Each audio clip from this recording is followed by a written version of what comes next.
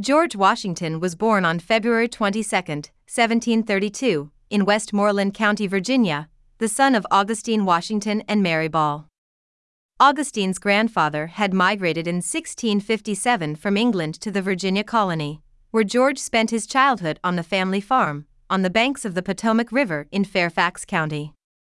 After his father's death in 1743, George was taken into the care of his older half-brother named Lawrence, who was bequeathed the Mount Vernon estate from Augustine. At age 16, George started his career as a surveyor. George was employed by Lord Fairfax, who sent George on a surveying trip of the Shenandoah Valley, and later appointed George as the official surveyor of Culpeper County, Virginia.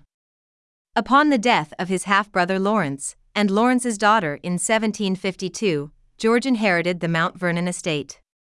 George took great interest in Mount Vernon, and he worked hard to expand his landholdings. Mount Vernon's major crop was tobacco, but other crops included wheat, corn, vegetables, and grasses were also grown. Whilst George later privately expressed his disapproval of the institution of slavery on which his plantation relied, many enslaved people were kept at Mount Vernon during his lifetime. The year 1751 saw George begin his military career, when he was appointed adjutant for the Southern District of Virginia. In October 1753, George was sent as a messenger to the French, with an ultimatum to leave land in the Ohio Valley, claimed by Britain. By 1754, George rose to the rank of colonel, and he led a surprise attack on the French post of Fort Duquesne. This skirmish marked the beginning of the French and Indian War, during which George had 2 horses shot out from under him. He received 4 bullet holes in his coat, as well as 1 in his hat.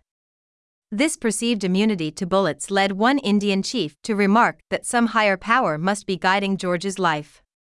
But due to George's resentment of the low pay, and the lack of respect Britain gave to colonial officials, he resigned his military duties. His military career was quickly restarted when British General Edward Braddock and his army arrived in Virginia in 1755. George accepted Braddock's offer to be his aide-de-camp. George was made commander of all Virginia troops upon Braddock's death later that year. Washington resigned from his post in 1758, when he was elected to the Virginia House of Burgesses.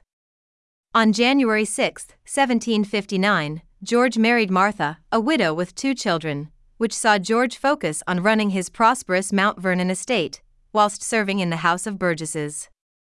Fast forward to 1774, and Virginia legislators sent George as one of their 7 delegates to the First Continental Congress. In 1775, George was elected to the Second Continental Congress, and upon the onset of the American Revolution, with fighting at Lexington and Concord, George was named commander-in-chief of the military forces of all colonies. George led troops in numerous military engagements, but despite commanding several well-known victories, George lost more battles than he won during the War for Independence. His persistence paid dividends, because after years of bitter battles with the British, in 1781, George secured a surrender from British General Lord Cornwall, which effectively ended military operations in the American Revolution, paving the way for the formation of a new nation. George was persuaded in 1787 to head back into public life after having returned for several years to Mount Vernon. In the spring, George headed the Constitutional Convention, which was called to draft a document that would structure the new nation's government. On April 30, 1789, George Washington was inaugurated as the first President of the United States. He is the only president to unanimously receive all electoral votes. Washington added the phrase "So help me God" to the end of the presidential oath of office during his inauguration, and it has been delivered in that manner ever since. Washington never actually ran for president. He was drafted by popular demand for both his terms. He refused to accept a salary as president and even spent some of his own money to pay the salaries of cabinet ministers and other members of the executive branch.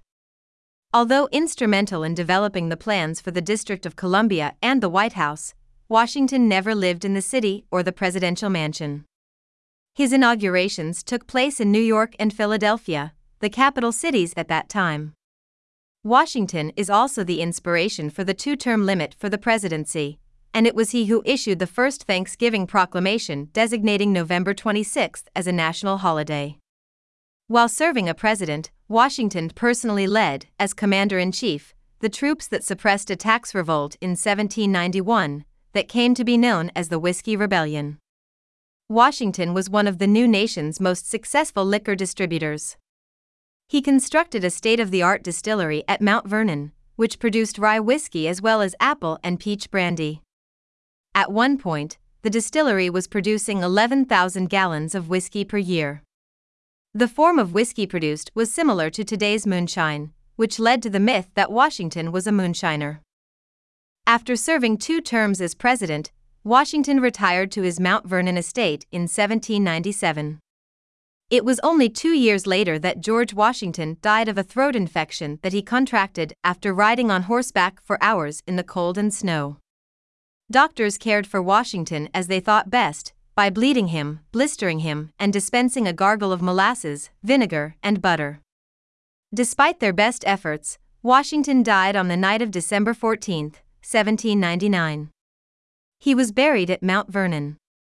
George Washington is often called the father of his country.